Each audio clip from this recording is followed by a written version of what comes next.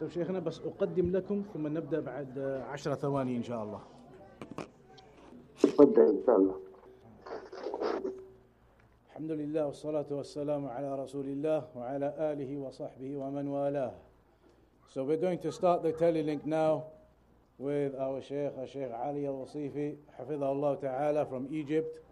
And the title of the talk is around the theme that we've been speaking about, protecting yourselves and your families from the fire and the means to do that. And so this particular lecture is going to touch upon various topics of that nature, particularly from benefits connected to Surah Al-Asr and the means to protecting yourselves and your families and salvation. نعم يا شيخنا تفضلوا. بسم الله الرحمن الرحيم. إن الحمد لله نحمده ونستعينه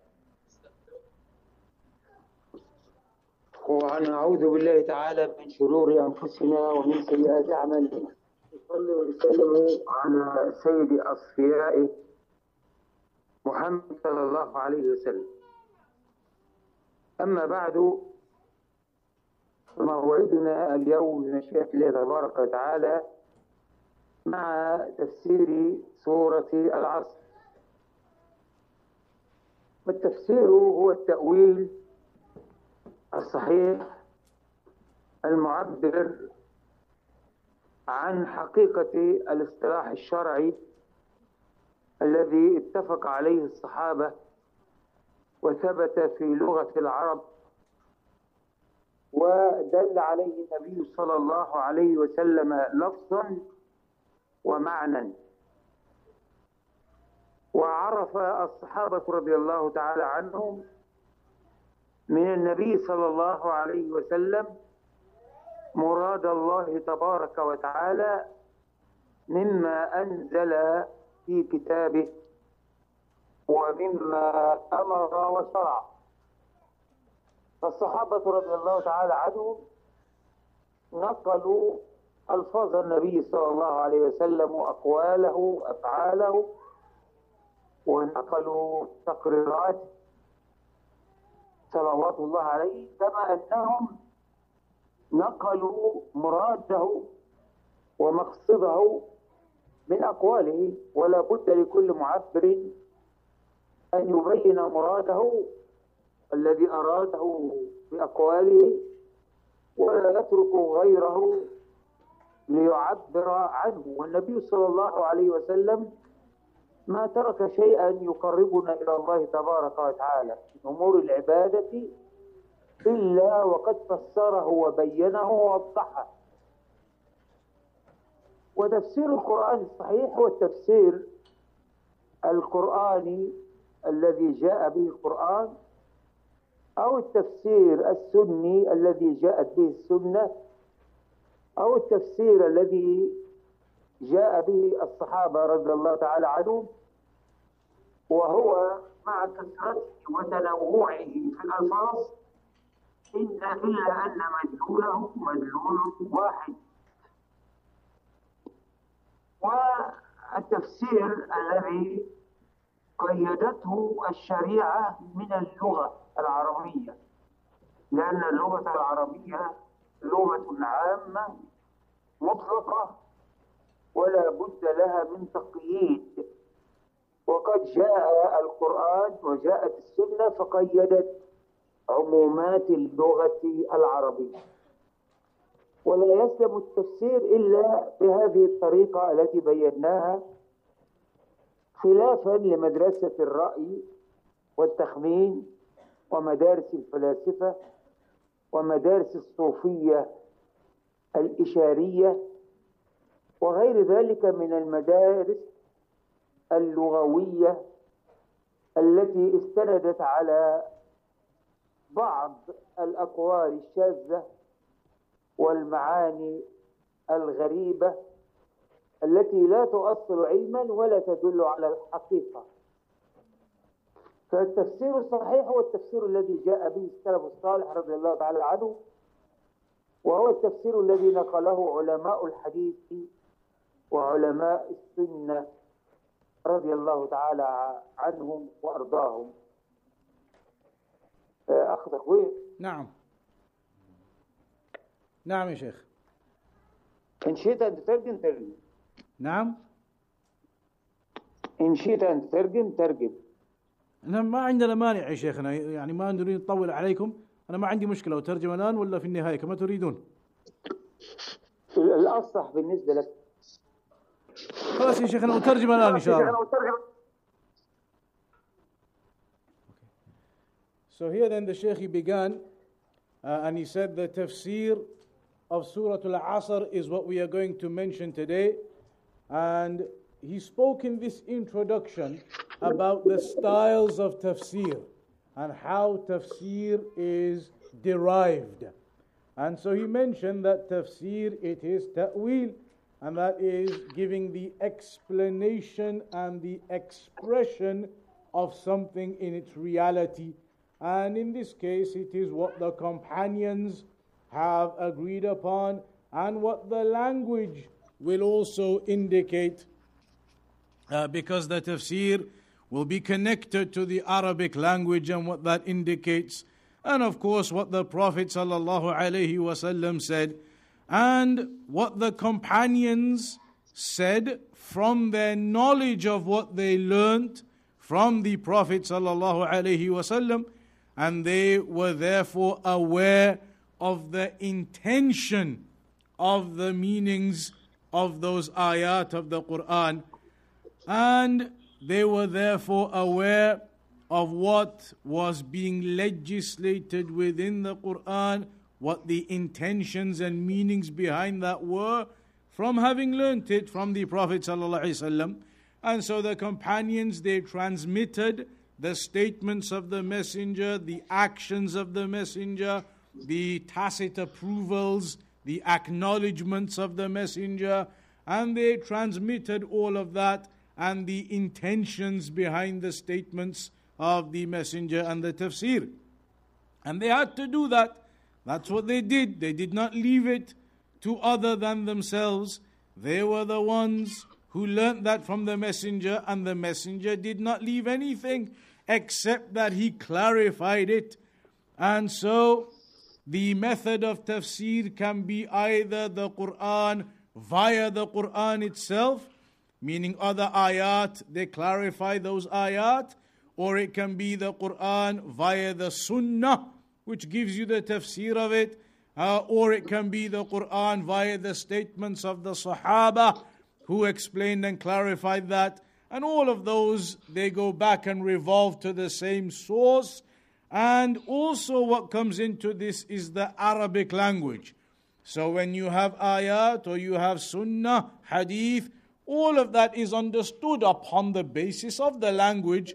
They are all in the Arabic language. So that restriction will exist.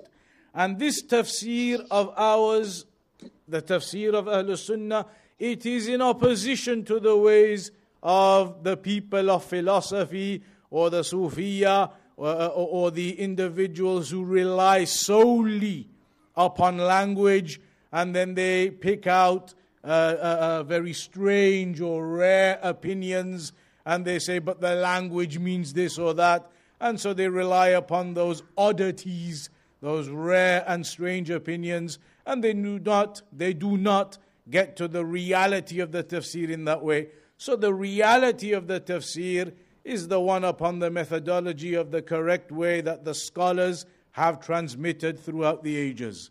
نعم يا شيخ. الحمد لله والصلاة والسلام على رسول الله صلى الله عليه وسلم. هذه السورة وهي سورة العصر، سورة مكية على قول ابن عباس رضي الله تعالى عنه وقول الجمهور. وقيل عن قتادة رضي الله تعالى عنه جميعا أنها سورة مدنية. وهذه السورة مبنية على القسم الذي أقسم الله تبارك وتعالى به في أول السورة. والقسم لغة بمعنى اليمين، القسم لغة بمعنى اليمين. وقول الرجل وأيم الله كلمة قسم، والقسم دائما يستخدمه الإنسان لتأكيد قوله أو لتعظيم مقام المقسم به وتعظيمه وبيان أهميته وأنه يستحق النظر. ونتيجة هذا القسم أن الله سبحانه وتعالى أراد أن يبين للعباد أنه أحق بأن يعبد وأحق بأن يعظم وأحق بأن يجل ويقدس، ولا يجب القسم بالمخلوق. بناء على ذلك، لأن الحمد المطلق والتعظيم المطلق والكمال المطلق لله سبحانه وتعالى، لأن الله عز وجل شاهد على كل نفس، ولأن الله تعالى قادر على أن يعاقب من كذب وخالف في قسمه، كما هو قادر على أن يرفع من صدق في قسمه وأبر في قسمه. الله سبحانه وتعالى هو الخالق، فلا يجب القسم بغير الله عز وجل. قول النبي صلى الله عليه وسلم: إذا حلفتم فلا تحلفوا إلا بالله، أو كما قال. وقول النبي صلى الله عليه وسلم: من كان حالفا فلا يحلف إلا بالله. وقوله صلى الله عليه وسلم: ومن حلف بغير الله فقد أشرك. المراد هنا التعظيم والإشهاد وبيان قدرة الله سبحانه وتعالى وبيان علم الله سبحانه وتعالى بالغيب، وأن الله عز وجل لا يخفى عليه، الله سبحانه وتعالى لا يخفى عليه أمر عباده.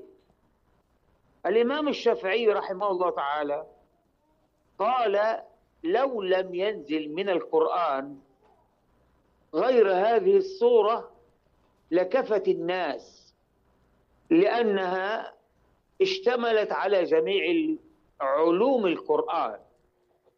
فالقرآن توحيد وإيمان، والقرآن قصص والتشريع وفرائض وسنن، والقرآن بين العقوبات المترتبة على المخالفة كما بين الثواب المترتب على الطاعة. فهذه السورة بينت أسباب الربح وأسباب الخسارة في أمر الدنيا وفي أمر الآخرة، وذلك ليكون الإنسان على بصيرة. فلذلك كانت هذه السورة كلمة أو كانت جامعة لعلوم القرآن جميعا كما بينا. ولذلك فإن تفسير هذه السورة يأخذ بالمرء إلى واردات الإيمان التي تشعل القلب نورا وبهاء وحبا وقربا من الله سبحانه وتعالى. الواو هنا قلنا الواو هنا واو القسم، والعصر فيه عدة أقوال لأهل العلم. فابن عباس رضي الله تعالى عنه بين أن العصر بمعنى الدهر، والدهر يعني الزمان، وذلك لأن فيه عبرة أو لأن فيه عبرة للناظر من حيث تصريف الأحوال وتبديلها والدلالة على الصانع سبحانه وتعالى. هذا قول ابن عباس. وقال غيره من أهل العلم: فيه من الأعاجيب والسراء والضراء والصحة والمرض. فهذا هو الشيء المعتبر في الدهر، وبقية عمر الإنسان لا قيمة له إذا خلا من المنعة. ولذلك كان العصر من أشرف الأشياء في حياة الإنسان: الزمان والمكان لماذا؟ لأنه يترتب عليه سعادة الإنسان كما يترتب عليه شقاؤه، فهو من جملة أصول النعم التي أنعم الله تبارك وتعالى بها على الإنسان. وذلك قال تعالى في كتابه: أولم نعمركم ما يتذكر فيه من تذكر وجاءكم النذير.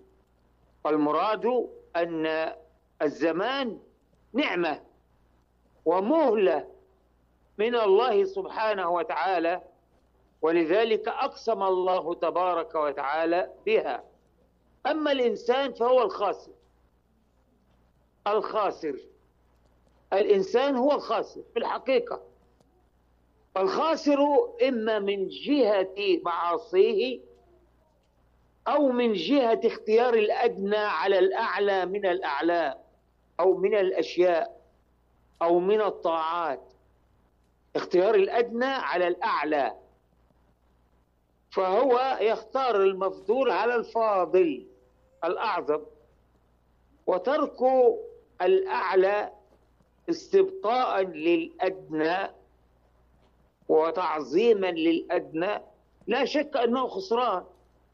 ولذلك ما من رجل يموت إلا ويتمنى أن يعود إلى الدنيا، إذا كان مسيئا ليترك إساءته، وإذا كان مقصرا ليستدرك ما وقع فيه من تقصير بطاعة الله سبحانه وتعالى فيزداد إحسانا وقربا من الله سبحانه وتعالى. ولذلك الإنسان في خسر لازم، إما من جهة معاصيه وإما من جهة تقصيره في طاعته. فالتقصير في الطاعة نتيجة لانشغاله باللهو أو نتيجة لانشغاله بالمعصية، لأن الإنسان إذا عصى الله سبحانه وتعالى فإنه يضيع في مقابل تلك المعصية طاعة كان ينبغي أن يستغل الزمان الذي استغله في المعصية في طاعة الله وفي تسبيح الله وفي تحميد الله وفي تعظيم الله عز وجل، فلم يدرك هذا الثواب الأعظم بسبب وقوعه في معصية الله سبحانه وتعالى أو انشغاله بالليل والنهار بأمر الدنيا عن أمر الآخرة. العصر قيل أيضا في العصر هو ما بعد زوال الشمس إلى الغروب. الإنسان في أول النهار ضعيف، وفي آخر النهار إذا تداركه بالتوبة والعمل الصالح فإنه رابح. ولذلك القسم هنا متعلق بأول النهار إذا ضعف وخسر، والربح هنا متعلق ببقية العمر إذا أدرك فيه التوبة. وزي قال الله تعالى: والضحى والليل إذا سجى ما ودعك ربك وما قلى وللآخرة خير لك من الأولى. ولذلك كانت أمة محمد آخر الأمم، وقد جاءت في آخر النهار، وذلك لأن آخر النهار زمن قليل وعمل مقرون بتوبة وصلاح وخاتمة طيبة يربح فيها الإنسان ربحا عظيما. وذلك قال: وللآخرة خير لك من الأولى. والمراد أن الأعمال بالخواتيم، أن الأعمال بالخواتيم. قيل في العصر أن الله عز وجل أقسم بالعصر أي بالصلاة الوسطى، الصلاة الوسطى، لأنها خاتمة الطاعات في النهار، خاتمة الطاعات يختم الإنسان بها الطاعة. الصلاة الوسطى فيها أقوال كثيرة كما قال الله تبارك وتعالى: وقد أمر الله بالمحافظة عليها، قال: حافظوا على الصلوات والصلاة الوسطى وقوموا لله قانتين.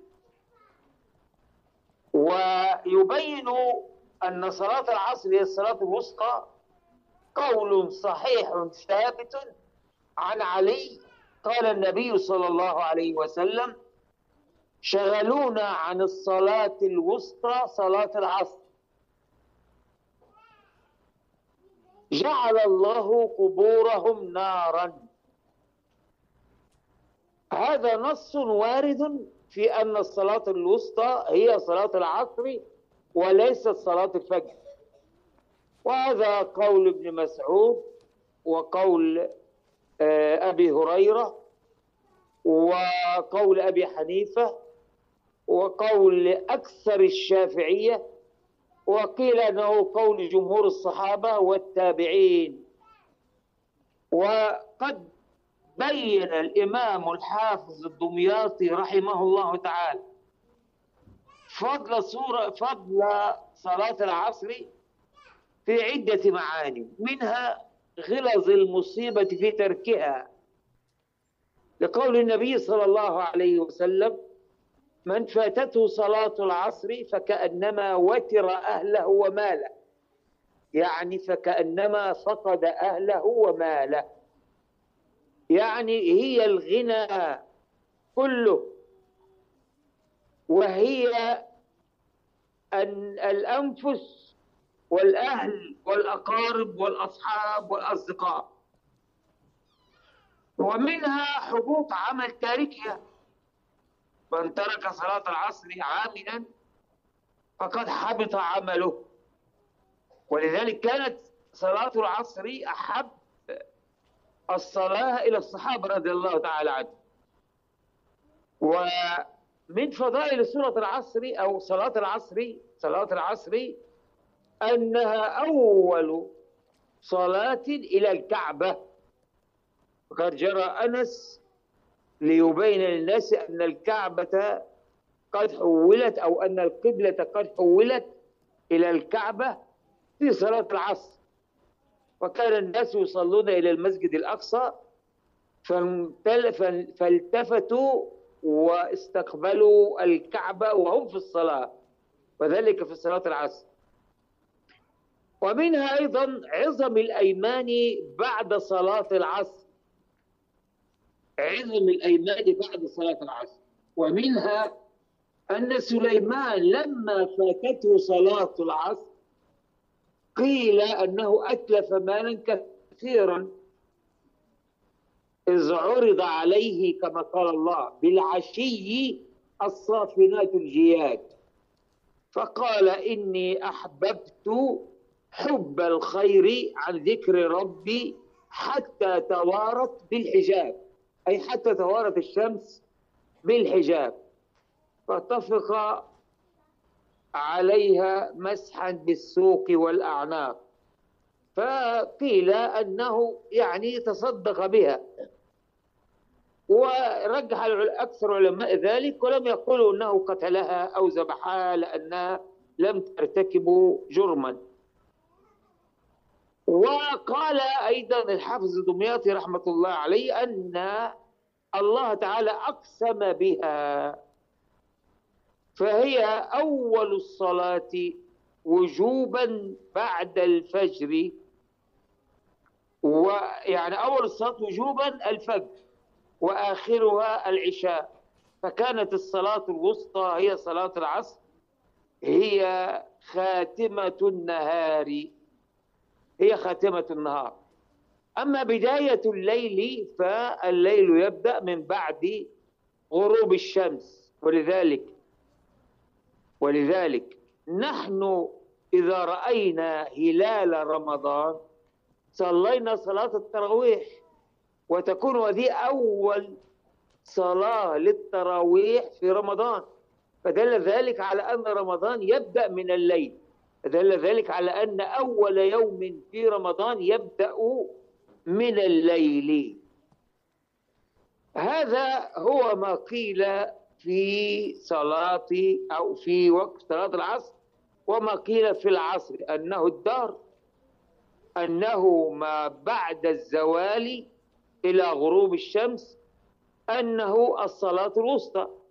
وقيل قولا عظيما جميلا في معنى العصر، وهو عصر النبي صلى الله عليه وسلم، وقد أقسم الله تبارك وتعالى به، كما أنه أقسم بالبلد، قال لا أقسم بهذا البلد يعني مكة، وأنت حل بهذا البلد يعني وأنت قائم في هذا البلد. فأقسم بمكة وهي الظرف، وأقسم بالزمان الذي فيه النبي صلى الله عليه وسلم، وهذا تعظيما للمظروف فيه والحال فيه، وهو النبي محمد صلى الله عليه وسلم. فأقسم الله عز وجل بزمن النبي صلى الله عليه وسلم خاصة، أقسم بالزمان عامة وبزمن النبي صلى الله عليه وسلم، لأن النبي صلى الله عليه وسلم جاء في أشرف الأزمان لأشرف الأمم، وهي أمة النبي صلى الله عليه وسلم التي قال الله تبارك وتعالى فيها كنتم خير أمة أخرجت للناس تأمرون بالمعروف وتنهون عن المنكر وتؤمنون بالله. تفضل يا فضيلة الشيخ. So then, the Shaykh, he mentioned that this particular chapter, it is stated by Ibn Abbas and the majority of the scholars that Surah Al-Asr was revealed in Mecca, but that there is a statement of some of them, like Qatada, who mentioned that it was revealed in Medina. And this particular chapter, it is based upon the start of it, it is all based upon an oath that is taken when it mentions wal asr, by time. So the whole chapter is then based upon that oath from the beginning.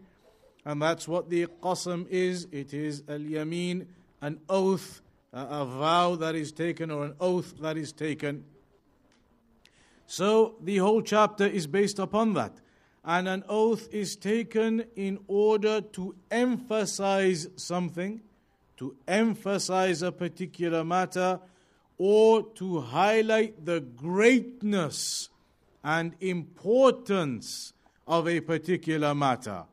And that in this case, it will be in regards to the rest of the chapter, highlighting that Allah subhanahu wa ta'ala, He is the one who has the right to be worshipped and the right to be the one that you direct all of your ibadah and worship to, and the one that you magnify and recognize as your Lord the Great. And that absolute perfection is for Allah. And Allah subhanahu wa ta'ala is aware of all things and has knowledge of all affairs. And in regards to people taking oaths, if a person took an oath and he lied, even if that person took an oath in the name of Allah but he lied, then it would be known to Allah subhanahu wa ta'ala. And if a person makes that oath correctly and then he fulfills it, then those ones are raised upon their goodness. And that's why there are narrations about taking oaths, that if you take an oath, إِذَا حَلَفْتُمْ فَلَا تَحْلِفُوا إِلَّا بِاللَّهِ, أو كما قال, the narration that says, if you take an oath, then do not make the oath except in the name of Allah. And also, مَنْ كَانَ حَالِفًا فَلَا يَحْلِفْ إِلَّا بِاللَّهِ, that whomsoever is going to take an oath, then do not take it except in the name of Allah. And also, مَنْ حَلِفَ بِغَيْرِ اللَّهِ فَقَدْ أَشْرَكَ, whomsoever makes an oath in other than the name of Allah, then he has committed shirk. He has associated partners alongside Allah.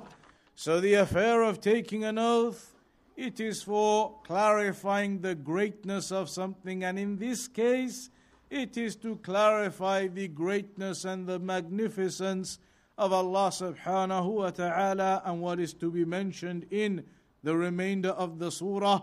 And it clarifies that nothing is hidden from Allah regarding His servants. And such is the virtue of this chapter, Surah Al-Asr, that Imam Shafi'i mentioned that if Allah had not revealed to the people other than this chapter, then it would have sufficed them, because this particular chapter incorporates all of the various aspects of the Quran in it. Because the aspects of the Quran are Tawheed, and the qasas, the stories of the prophets and messengers, the fara'id, the various rulings that are mentioned, the laws of inheritance and the other parts of the laws. And it mentions about the punishments of those who disobey and are deserving of it. And it mentions the reward of those who are dutiful, and that a recompense from Allah for them of goodness. So this chapter incorporates all of those different meanings within it, and it clarifies the reasons, the causes for success, and at the same time clarifies the causes and the reasons for loss. So that this surah is therefore comprehensive, incorporates all of the various aspects and topics and themes of the Quran within it. And that's why this particular surah, a person who reads it, ponders over it, then they will recognize, or it will impact upon their hearts. It will impact upon their hearts. It will light up something within their hearts, a light within their hearts, and it will bring them closer to Allah subhanahu wa ta'ala. So at the beginning here, when it says wal asr, the wow, that is for the oath. An oath is being taken. And there are different opinions as to what al-asr actually means.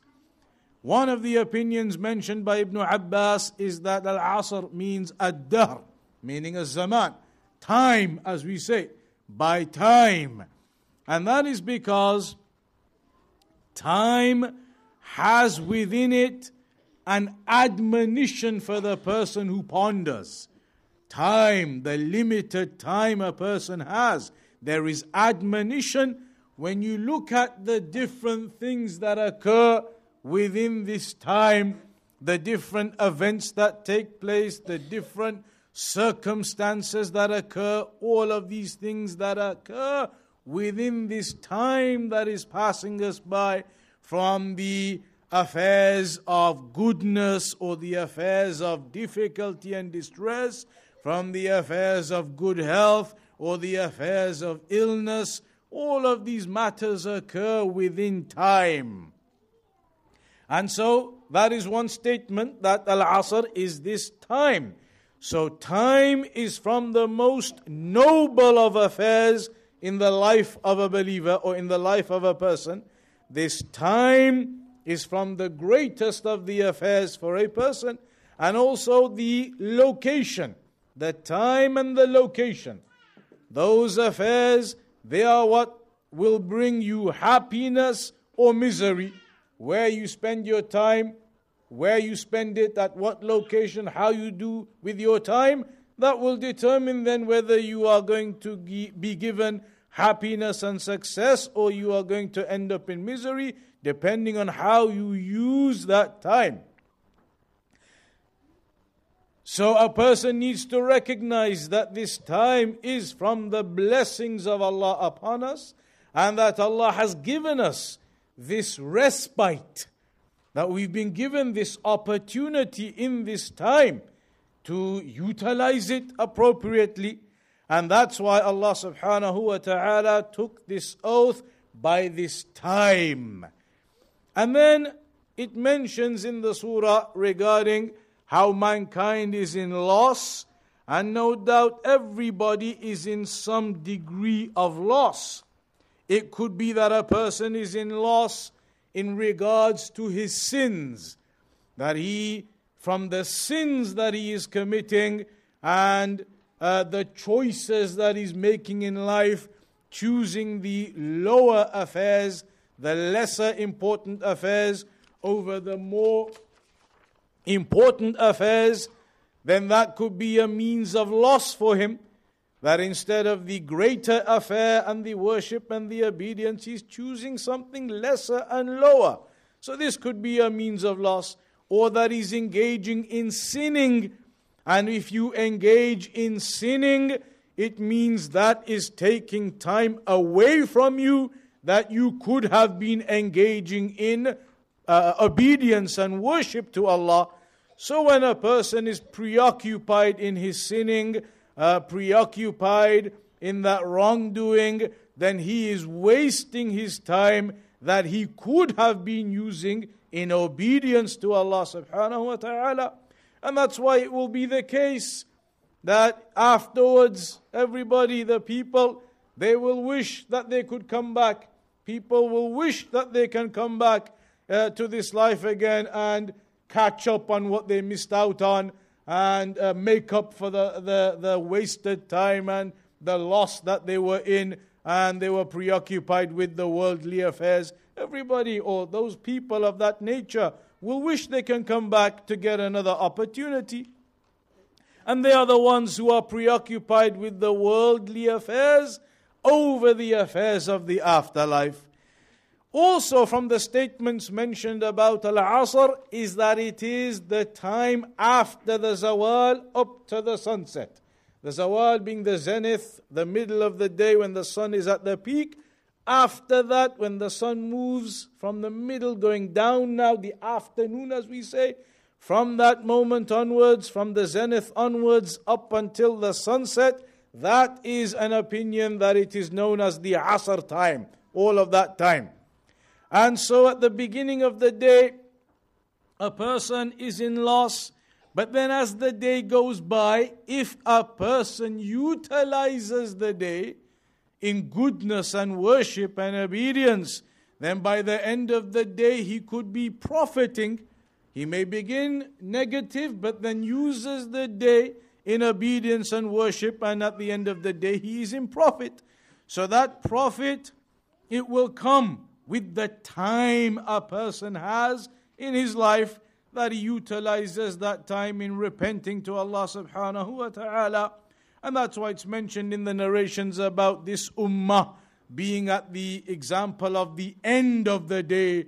The end of the day where the time period is small, but the actions that are done at that end of the day, if they are attached with seeking repentance and seeking forgiveness, then those final actions of the day, from the zenith up until sunset, the last part of the day, that ending, the khatimah, what your deeds are sealed with, that could bring you the profit in the end, because the actions are going to be judged upon their endings. So if that day you end it with the goodness and righteousness and tawbah and istighfar, then that could be a profit for a person.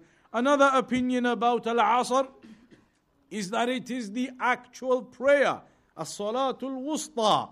And again, As-Salatul Wusta has multiple opinions as to what it is, but the opinion of many of them is that Salatul Wusta, that prayer is Salatul Asr, that it is the Asr prayer, and that is the opinion from the evidence mentioned from Ali radiallahu anhu, where he mentioned that there were the messenger said there were people who preoccupied us. They preoccupied us from as-salatul wusta. And then he mentions in the narration that it is the Asr prayer, Salatul Asr. So the narration explicitly mentions that as-salatul wusta is indeed Salatul Asr. And then he mentioned, may Allah make their graves fire. So this opinion is the opinion of Ibn Mas'ud and many of the others. Many of the Shafi'iyya take the opinion, Abu Hanifa takes the opinion, And it is stated by many of the companions that as-salatul wusta is indeed salatul asr. And there's a narration or some narrations about the virtue and greatness of that prayer of salatul asr. And one of the narrations mentions that whomsoever misses the asr prayer, then it is as though you've lost your family and wealth. Your family and wealth have gone from you. The one who misses the asr prayer. And also, whomsoever misses the asr prayer intentionally, then his actions are destroyed. So there are severe narrations regarding the asr prayer. And also, from the virtues of it, it's mentioned that when the direction of the qibla was changed towards the Kaaba, that when the tahweel occurred, it was during the time of the asr prayer. They were praying in the old direction, Salatul Asr. And then when the ayat were revealed about the change of direction in the Asr prayer, then they changed and started facing the new direction, the Kaaba. So that is mentioned as being Salatul Asr when it happened. And also from the... So if that is the meaning of it, it would mean therefore that Allah subhanahu wa ta'ala is talking about or taking the oath by the Asr prayer. These are all differences on what the Asr means at the beginning of Surah Al-Asr. So that could be one opinion, and that is one statement, that the oath is being taken by the actual Asr prayer. And that is the final prayer of the day. As it was mentioned before, your actions, your deeds are sealed with their endings. And the Asr prayer is the final prayer of the day, because Maghrib then goes into the night. So Asr is the final prayer of the daytime prayers. Then Maghrib then goes into the night. So that is another type of virtue. It's the final prayer of the daytime. That is the seal of your actions of the daytime. As for after the sunset, then that begins with the nighttime then begins. And there are examples of this. When you see the new moon for Ramadan, that night you start praying the Taraweeh prayer. So that indicates Ramadan begins from the first night of Ramadan before the first day of Ramadan. The night starts first, then the first day. The first night, the Taraweeh straight away. You haven't been fasting that day. Taraweeh begins, and then the first day comes after that. So the point being there that the Asr is the final prayer of the day. And there is another very beautiful statement that has been made regarding the Asr, that the Asr here is talking about the time span of the Prophet sallallahu alaihi wasallam. His time span, his lifetime. Because then that would mean it is in reference to the lifespan and the time of the messenger. And there are other examples of when Allah has made reference to the location of the messenger. When it mentions in other chapters, La uqsimu bihadha al-balad, that's talking about Mecca. So that is the location the messenger was in. And some of them said the Asr here could be in reference to the time of the messenger. Therefore, it is virtuous talking about the time and the location of the messenger sallallahu alaihi wasallam.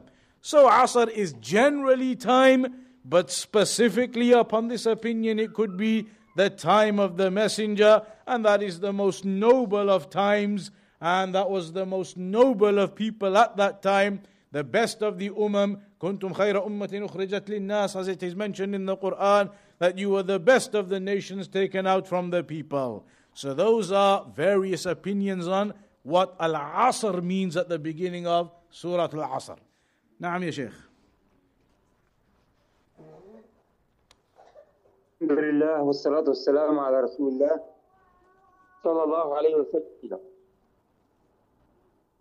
أما بعد فقد أقسم الله عز وجل بالعصر، والقسم مراده فيه أن يبين سبحانه وتعالى أن الإنسان لفي خسر. قال إن الإنسان لفي خسر. والألف واللام في الإنسان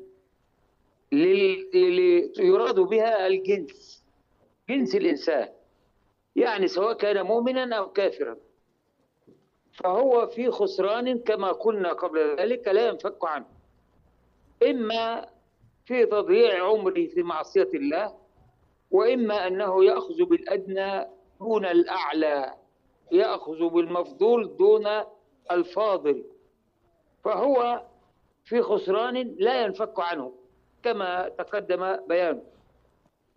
وسعادة المرء في طلب الآخرة، إذا أراد أن يخرج من هذا الخسران فلا بد أن يطلب الآخرة.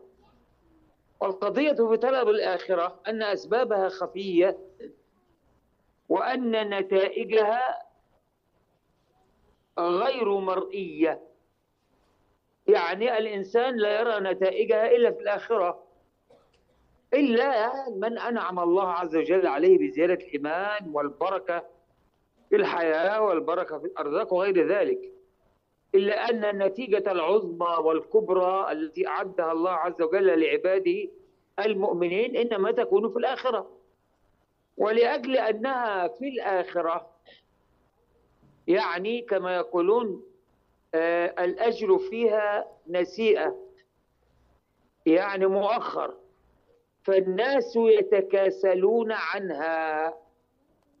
أما الدنيا فأسبابها ظاهرة وزينتها ظاهرة، ونتيجتها في كثير من الأحيان حسب مشيئة الله عز وجل ظاهرة، لأن الله عز وجل يرزق من يشاء ويقدر الرزق على من يشاء، يعني يجعله بقدر على من يشاء، يعني لا يضيق عليه رزقه تضييقا، وإنما يجعل رزقه على قدر، يعني أو على قدر ما يكفيه. فالإنسان في الدنيا ينال من أسبابها الظاهرة ومن نتائجها حسب تقدير الله عز وجل، فلأجل ذلك فالناس يتهافتون عليها ويسرعون إليها ويمدون أعناقهم تشرفا بها ويزنون الناس بها. فمن كانت له دنيا عامرة بالأموال والجاه والسلطان فتجد الناس يمدون أعينهم لها فيفتنون بذلك فتنة عظمى. الله عز وجل قال لنبيه: لا تمدن عينيك إلى ما متعنا به أزواجا منهم، فنهاه أن يلتفت إلى زهرة الحياة الدنيا. وقال تعالى لعباده الصالحين وقال لنبيه: لا يغرنك تقلب الذين كفروا في البلاد، متاع قليل ثم مأواهم جهنم وبئس المهاد. قيل أن الله عز وجل أراد بالإنسان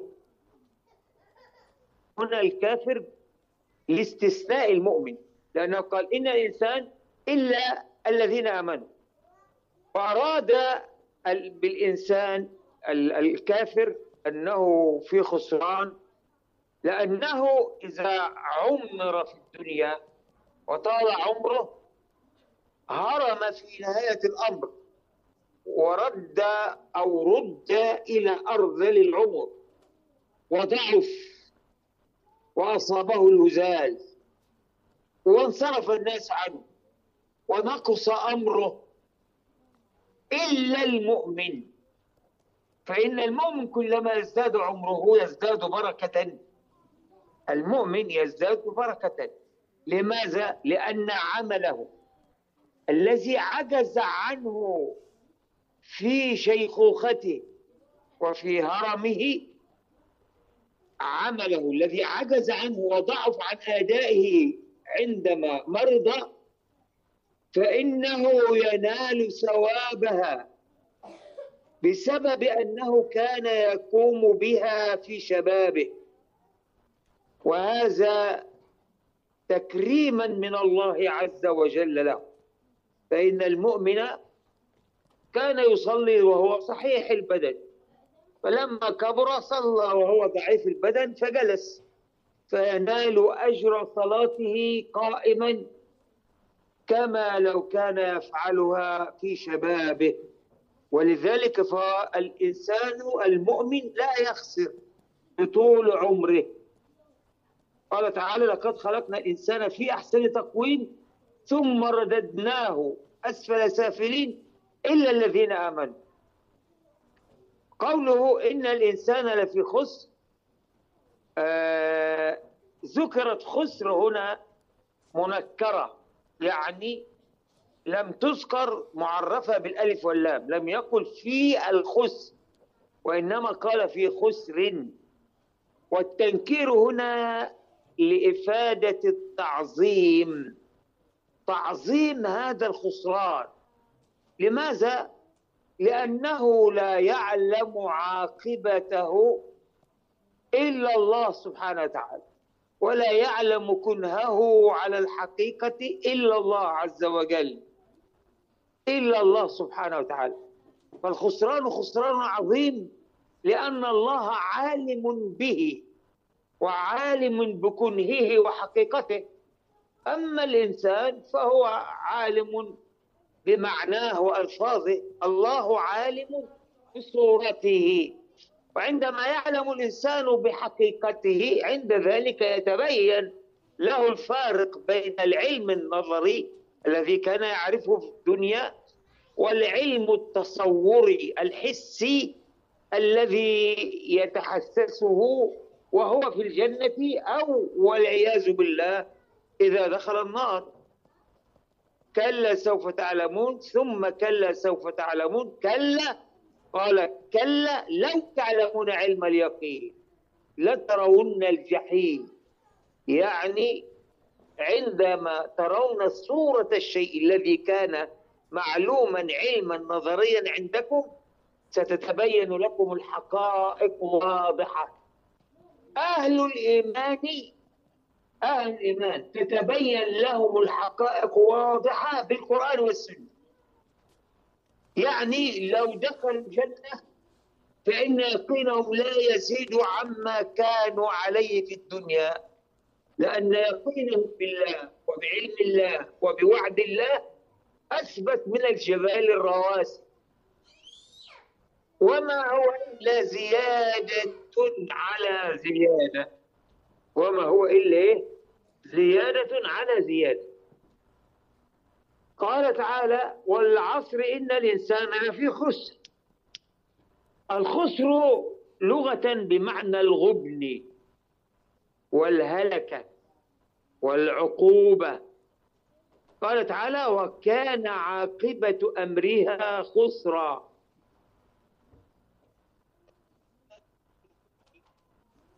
الخسران أو الخسر يعني الغبن.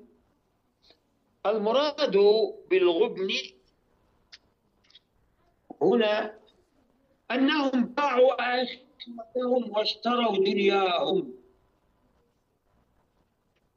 فجاءوا في يوم القيامة ناقصين مخدوعين لظنهم أنهم كانوا سينالون الدنيا والآخرة، كما قال الرجل صاحب الجنة: ولئن رددت إلى ربي لأجدن خيرا منها منقلبا. لأجدن خيرا منها منقلبا. ولكنه وجد غير ذلك أو سيجد غير ذلك. كل من اشترى الدنيا بالآخرة يعني أخذ الدنيا وترك الآخرة. والخسران هنا أن أهل الجنة أخذوا الجنة التي كانت معدة للكافرين، وأهل النار أخذوا النار التي كانت معدة أو منزلا للمؤمنين، فصاروا في غبن ونقص وحسرة. ذلك لأن الأنباء والأحوال والمقادير في الآخرة بخلاف المقادير في الدنيا. والأمور متغيرة. فالإنسان عندما يجد شيئا غير الذي كان يظنه فإنه يرى خداعا وخسرانا. وأشد أنواع الخسران في أوله أن الدنيا تكون مظلمة ولا يكون هناك أنوار بعد إشراق الله عز وجل الأرض بنوره سبحانه وتعالى. بعد الحساب يسير المؤمن في نوره، يسعى نورهم بين أيديهم وبأيمانهم، فيجري المنافقون خلف المؤمنين يلتمسون منهم نورا، فيقول لهم المؤمنون ارجعوا وراءكم فالتمسوا نورا. وهذا من السخرية بهم، حيث كانوا يسخرون منهم في الدنيا، يسخرون منهم. فاليوم الذين آمنوا من الكفار يضحكوا. كانوا يسخرون من المؤمنين في الدنيا، فاليوم يسخر المؤمنون منهم في الآخرة. قوله لفي خسر هذا هو المناسب لما فعلوا، فلما زاغوا أزاغ الله قلوبهم. قال تعالى وما تجزون إلا ما كنتم تعملون. الناجي هنا هم الذين آمنوا وعملوا الصالحات. قال إلا الذين آمنوا وعملوا الصالحات. عملوا أي الفعل المؤثر في بلوغ النفع الذي لا فساد فيه، والاستقامة التي لا روغان فيها. فالمسلم يستقيم ولا يروغ ولا يحتال ولا يروغ كما تروغ الثعالب. المؤمن صريح في قلبه، صريح في نفسه، صريح في إخلاصه، صريح في عقائده، صريح في التزامه الشرعي، صريح في كل شيء أمر به الله وأحبه الله ورضيه الله سبحانه وتعالى. الصالحات الأمور النافعة، وهي الأمور التي يحبها الله تبارك وتعالى ويرضاها. إلا الذين آمنوا وعملوا الصالحات. الواو هنا لقوله عملوا الصالحات ليست مغيرة للإيمان، لأن العمل الصالح من الإيمان، وإنما ذكرت الواو هنا أو عطف العمل الصالح على الإيمان لأجل الاهتمام به وتعظيمه، وأن الله أمر به أي بالعمل وجعله دينا. فامتثلوا الأوامر والطاعات واتركوا المحرمات والمنكرات. فلا يمشوا إلا من جاء بهذه الأربعة، وهي جامعة لكمال الدين. وكمال الدين هو الإيمان، والإيمان يشمل الإحسان والإسلام، والإيمان الذي أمر الله به، والدين يشمل الإيمان والإحسان والإسلام. بقول النبي صلى الله عليه وسلم في حديث جبريل هذا جبريل جاءكم يعلمكم دينكم. فالدين هو الالتزام بالشرائع الظاهرة، وهو الإيمان الصريح في القلب المتعلق بالإقرار بالغيب الذي قد يدخله الريب، وهو متعلق أي الإيمان بالتصديق بأخبار النبي صلى الله عليه وسلم. الإيمان عملوا الصالحات تواصوا بالحق تواصوا بالصبر. هذه الأربعة هي كمال الدين كله. قوله تعالى وتواصوا يعني جاءت بصيغة الماضي، يعني أوصى بعضهم بعضا في الماضي ليدرك في المستقبل عملا صالحا يقربه إلى الله سبحانه وتعالى قبل أن يفتن وأن يغرق في الأهواء والفتن.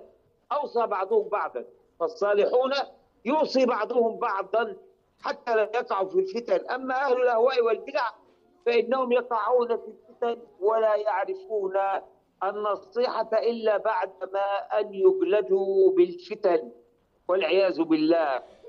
وذلك يقول الشاعر: أوصيتهم أو نصحتهم أمري بمنعرش اللوى موضع في الأردن، فلم يستبينوا النصح إلا في ضحى الغد.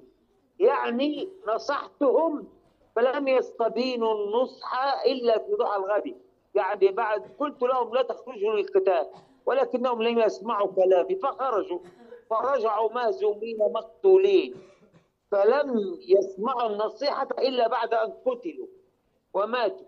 أما المؤمن فهو يدرك بالعلماء الصالحين عاقبة أمره قبل أن يقع في المصيبة فيمسك نفسه. فالوصية هنا فعل متعدد، يعني يوصي بعضهم بعضا. تواصوا بالحق أي بالإيمان الثابت، الحق الثابت الذي لا يسوغ إنكاره، لا يسوغ إنكاره. الحق الشيء الثابت الذي لا يسوغ إنكاره، يعني الدليل الدال على المدلول، الشيء الدال على المشهود. وتواصوا بالصبر. الأول الحق الذي هو الإيمان، والثاني الصبر الذي هو الرضا وحبس النفس عن فعل ما يسوءها. ولذلك كرر هنا فعل التواصي، قال وتواصوا بالحق ثم قال وتواصوا بالصبر، وذلك لاختلاف المفعولين. فالحق المراد به هنا الأول الإيمان، والتواصي الثاني المراد به هنا الصبر. فالأول رتبة عبادة بالحق لما يحب الله تبارك وتعالى من الشرائع ويرضاه، والثاني الصبر عبودية متعلقة بأمرين: الأول حبس النفس عن الشكوى والصبر على البلاء والمحن والطاعة والمعصية، والثاني الرضا بقدر الله وعدم السخط على أحكام الله وأقدار الله المؤلمة. إذن قوله تبارك وتعالى والعصر إن الإنسان لفي خسر إلا الذين آمنوا وعملوا الصالحات وتواصوا بالحق وتواصوا بالصبر، هي والله جامعة لكمال الدين، كما قال الإمام الشافعي رحمه الله: لو لم ينزل من القرآن إلا هذه السورة لكانت كافية، والقرآن كله كاف. قال تعالى: أولم يكفيهم أنا أنزلنا عليك الكتاب يتلى عليهم. فالله عز وجل جعل الكتاب كافٍ بدلالاته النقلية الصريحة الصحيحة ودلالاته العقلية. فالقرآن جامع للأدلة النقلية والأدلة العقلية، وليس هناك أدلة نظر ولا استدلال ولا سمع أعظم مما جاء به القرآن وجاءت به السنة. وصلى اللهم على محمد وعلى آله وصحبه وسلم، والسلام عليكم ورحمة الله تعالى وبركاته.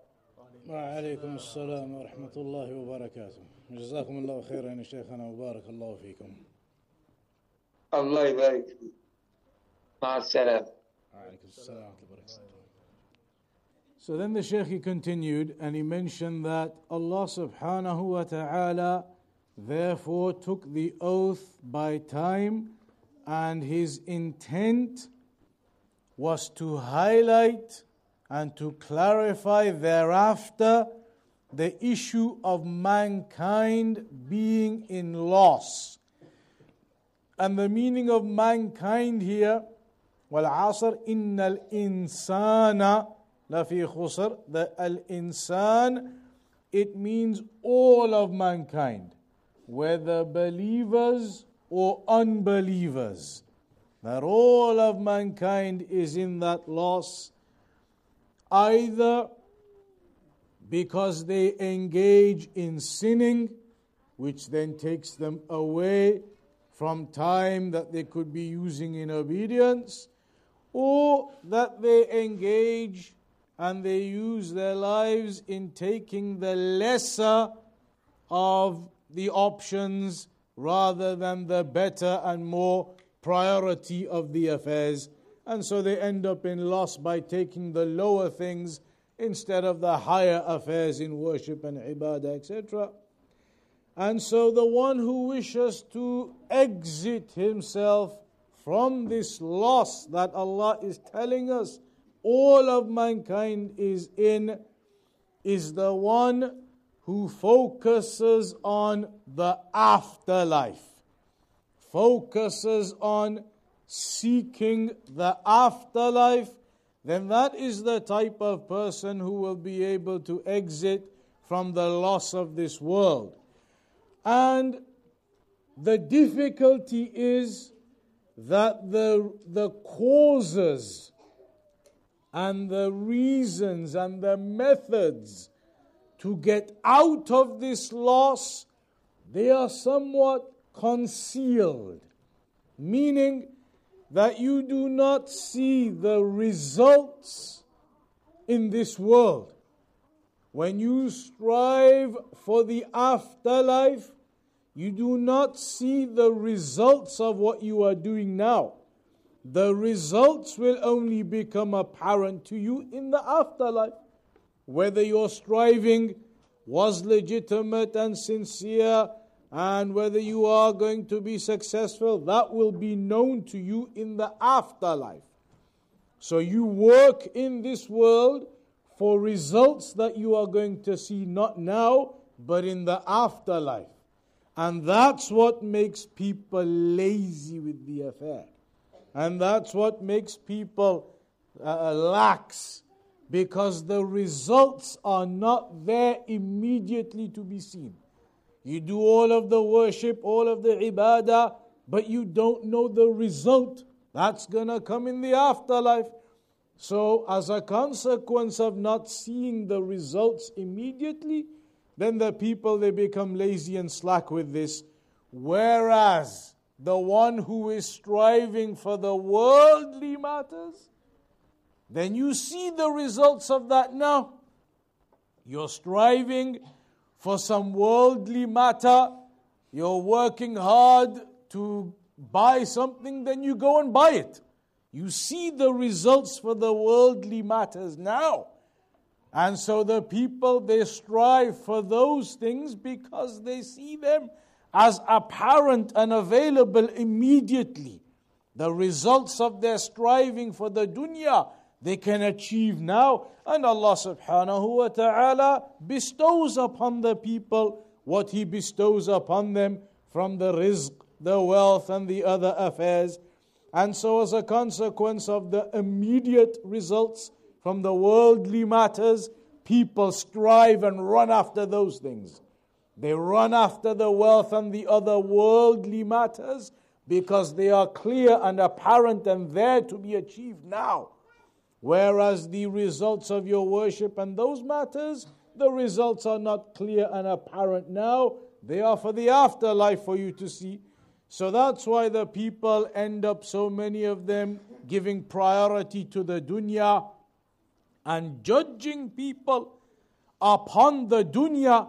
So a person who has achieved the results, has ended up with a lot of wealth, or has ended up with status in this world, then the people are put to trial over those things. Such and such has gained all that wealth. Let us strive the way he did to gain that wealth. Such and such has got status. Let us strive to get that status like him. They see the wealth and the status and the dunyawi affairs, the worldly matters, and they are put to trial over them, and they want to go and achieve those and grab those things for themselves. And that's why the religion tells us not to have this kind of eyesight. not to be looking at those who've been blessed with this affair or that affair, not to be gazing at those who've been given that rizq, and not to be put to trial or deceived by what people are given and blessed with in this world. Not to be put to trial with that or deceived by that. Deceived by that, as in the ayah it mentions about the kuffar. Many of the kuffar, millionaires, billionaires, whatever they say, do not be deceived by that, thinking the kuffar, look at what they have and how much they gained. We need to strive for that and gain that. And then when Allah mentioned al-insan, it was stated there that this is a generic term for mankind, for the kuffar, for the believers. But there are some statements that highlight that perhaps this is in reference to the kuffar more so, because the kuffar, they in this life are in loss to a greater level, in the sense that the longer their life goes on upon kufr, then the worse that is building up for them. Kufr and kufr and kufr. All of their life upon disbelief, disbelief, disbelief, disbelief. It's only getting worse for them. The khusran, the loss is only getting greater for them. And it is mentioned how Allah subhanahu wa ta'ala returns the people back to a degrading or lower state as a person ages and gets old, and perhaps Allah then returns that person back to a degraded state when he cannot look after himself, he cannot look after his affairs. So the kuffar, the older they get upon kufr, then the worse it's building up for them upon kufr.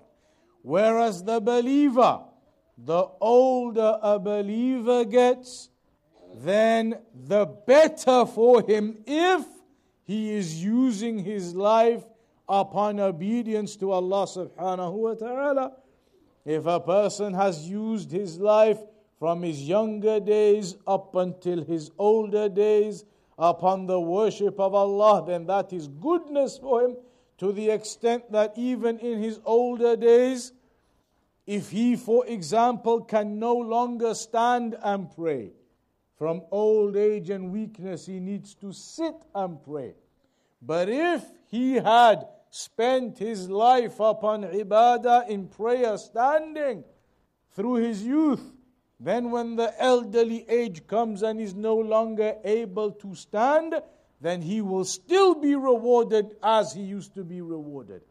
Because he spent his life upon obedience in that way, and then that elderly age and weakness came, he was no longer able, but all of his life he'd spent in that way. So then for those individuals, those believers like that, they are given their reward still. Whereas the disbelievers, they are taken down into regress, going backwards into an affair that is degrading for them, and their life wasted upon kufr. So then what is the loss in specific? Innal insana lafi khusr. This loss, you notice in the ayah, it is mentioned in the indefinite form. That basically, in the basic sense, when you learn about alif and lam for ta'rif, the ma'rifah, the nakira, this is mentioned in the indefinite form in the ayah. It doesn't say al-khusr. It just says the khusr. And as a consequence of it being in the indefinite form, that indicates the greatness of this loss. The loss that Allah is talking about people being in, that is a tremendous loss. And the reality of that loss is not known except to Allah. Because the reality of that loss, you will not know it until the afterlife. And if you see that you are from the people of hellfire, then you will see the reality of your loss. When you see the hellfire and that this is where your loss is, this is where your life has ended to, that's when you will see the reality of your loss. And now Allah knows only the reality and the extent of your loss. So a person may now understand generally what loss is. And we understand we must avoid that. But the reality of that loss and the extent of it, that is what you'll see on Yawmul Qiyamah if a person ends up in that state. And the opposite to the reality of the blessing, you will only come to realize when you enter paradise. That's when you'll recognize the reality of the blessings of Allah. So the believer, he believes. So this is now talking about the section regarding the methods to avoid the loss. إِلَّا الَّذِينَ آمَنُوا. The believers, they believe in what has come in the Quran. They believe regarding the affairs of the afterlife. So for them, what they experience in the afterlife is only building upon the iman that they already had about those affairs of the afterlife. They already believed in all of that which is to occur. So when it occurs and they see it for real, it is only an extension on top of their belief that they already had. But as for those who are in loss, and loss is destruction. The meaning of loss linguistically is to be in destruction. And so they will be in that destruction. They sold their afterlife and they purchased this dunya. They sold their afterlife and they purchased this dunya instead. So they will come on that day in loss, having sold their afterlife and having purchased this dunya instead. And it's mentioned that some of the examples of this loss on Yawmul Qiyamah, that for example the munafiqun, the disbelievers, they will not have light on that day. The believers will be given light, whereas the munafiqun will not have light. And so they will try to come behind the believers to achieve some light behind them. And so you see how the tables have turned, as we say, that in this world the disbelievers, they used to mock the believers. But then in the afterlife, the affair becomes such that the believers are the ones in the superiority and the disbelievers are the ones in that degradation. And they are the ones with no light and the believers are the ones with light on that day. So they are in loss, and that is appropriate and suitable to the actions that they had done, and they are going to be recompensed accordingly to those actions that they had done. So as for the ones, إِلَّا الَّذِينَ آمَنُوا, as for the ones who believed and they did the righteous actions, meaning they were firm and upright upon those righteous actions, not wavering here and there, but with certainty and uprightness upon iman, certainty and uprightness in their aqeedah, in all of their affairs. And so they were upright on iman in the way that Allah commanded us to be, and in the way that Allah is pleased with us to be upon. And as for as-salihat, that they are the ones who do the righteous actions. The righteous actions are al-umur al-nafi'ah, the beneficial actions. The righteous actions, the beneficial actions, meaning all of those actions of worship that Allah loves and is pleased with. Not useless affairs of the world, but worship and ibadah that Allah loves and is pleased with. And so they have iman and righteous actions. And this is putting the two of those things together to indicate the importance of actions. It is not just iman, but iman with the righteous actions. إِلَّا الَّذِينَ آمَنُوا وَعَمِلُوا الصَّالِحَاتِ. Those who have iman and do the righteous actions. So therefore, this is comprehensive of all of the religion. You have iman and you do the righteous actions. That covers the religion. Because the religion is al-Islam wal-Iman wal-Ihsan, as it is mentioned in the hadith of Jibreel, that the affairs of the religion are comprised or incorporated within these levels of Islam and Iman and Ihsan. Islam being the outward and open actions, and Iman being the inward actions. So they are incorporating all of those inwardly and outwardly. Iman inwardly, and then Islam, your prayer, your fasting, your zakat, your hajj, outward physical actions, all of those incorporated within إِلَّا الَّذِينَ آمَنُوا وَعَمِلُوا الصَّالِحَاتِ. And then at the end of the chapter it mentions وَتَوَاصَوْا بِالْحَقِّ and then وَتَوَاصَوْا بِالصَّبْرِ. This is in the past tense, that they advised one another upon the truth. It's mentioned in the past tense, meaning that they counseled one another and they advised one another in the past. And then from that advice and counsel that they gave to one another, when the future circumstances arise, they can then act in the proper way. Because they've been counseling and advising one another upon the truth. So then in the future they do the righteous actions. And this is the way of the righteous people, that they advise each other with goodness. They advise each other with the truth. They advise each other with that which is proper to be practiced in the religion. Whereas the people of innovation and desires do not do that. They allow each other to go on doing whatever they are doing, and then they only realize how bad it's got once the fitna, once the calamity and the trial befalls them. So it doesn't become clear to them. The advice doesn't become clear to the people of desires until after the calamity then befalls them. Whereas the believer is prudent, is sharp, takes the advice of the scholars,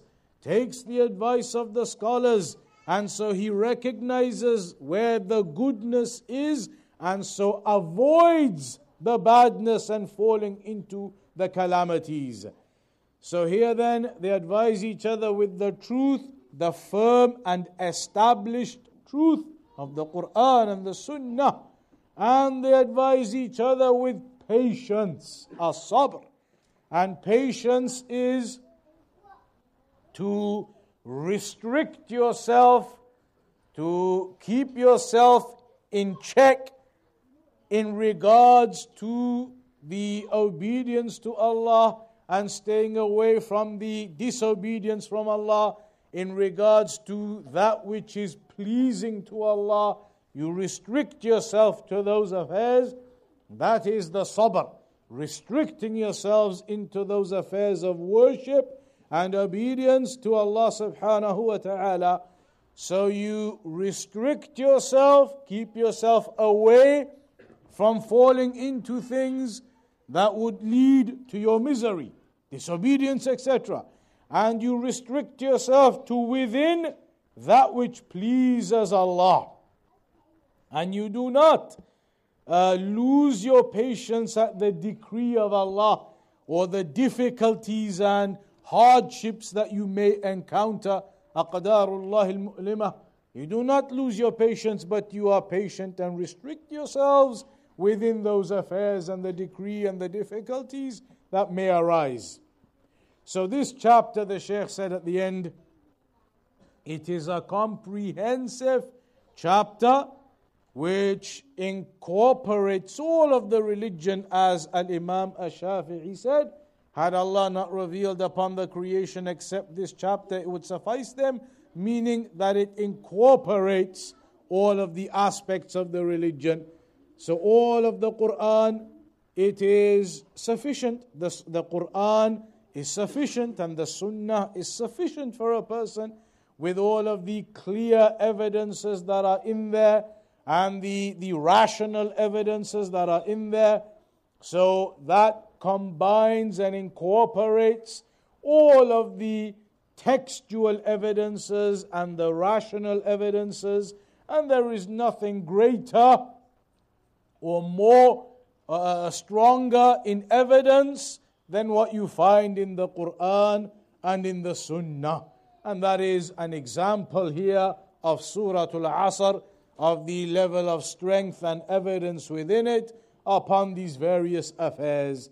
So that is the strength of evidence you find that cannot be beaten with that which is in the Quran and in the Sunnah. And that is where the Shaykh concluded that brief analysis of Surah Al-Asr and some of the details and benefits of Surah Al-Asr in there. And some of you will have noticed the style of what was done there. It was a bit more detailed, and this is how you would find the analysis done on these types of chapters for the students of knowledge. You would go into details of this type of nature. This is more than what you would find in Tafsir al-Sa'di, for example. This is more like what you would find in Ibn Kathir or Tabari. So that is what the Shaykh mentioned there, and that is what we'll conclude upon today then. وجزاكم الله خير وصلى الله على نبينا محمد وعلى آله وصحبه وسلم.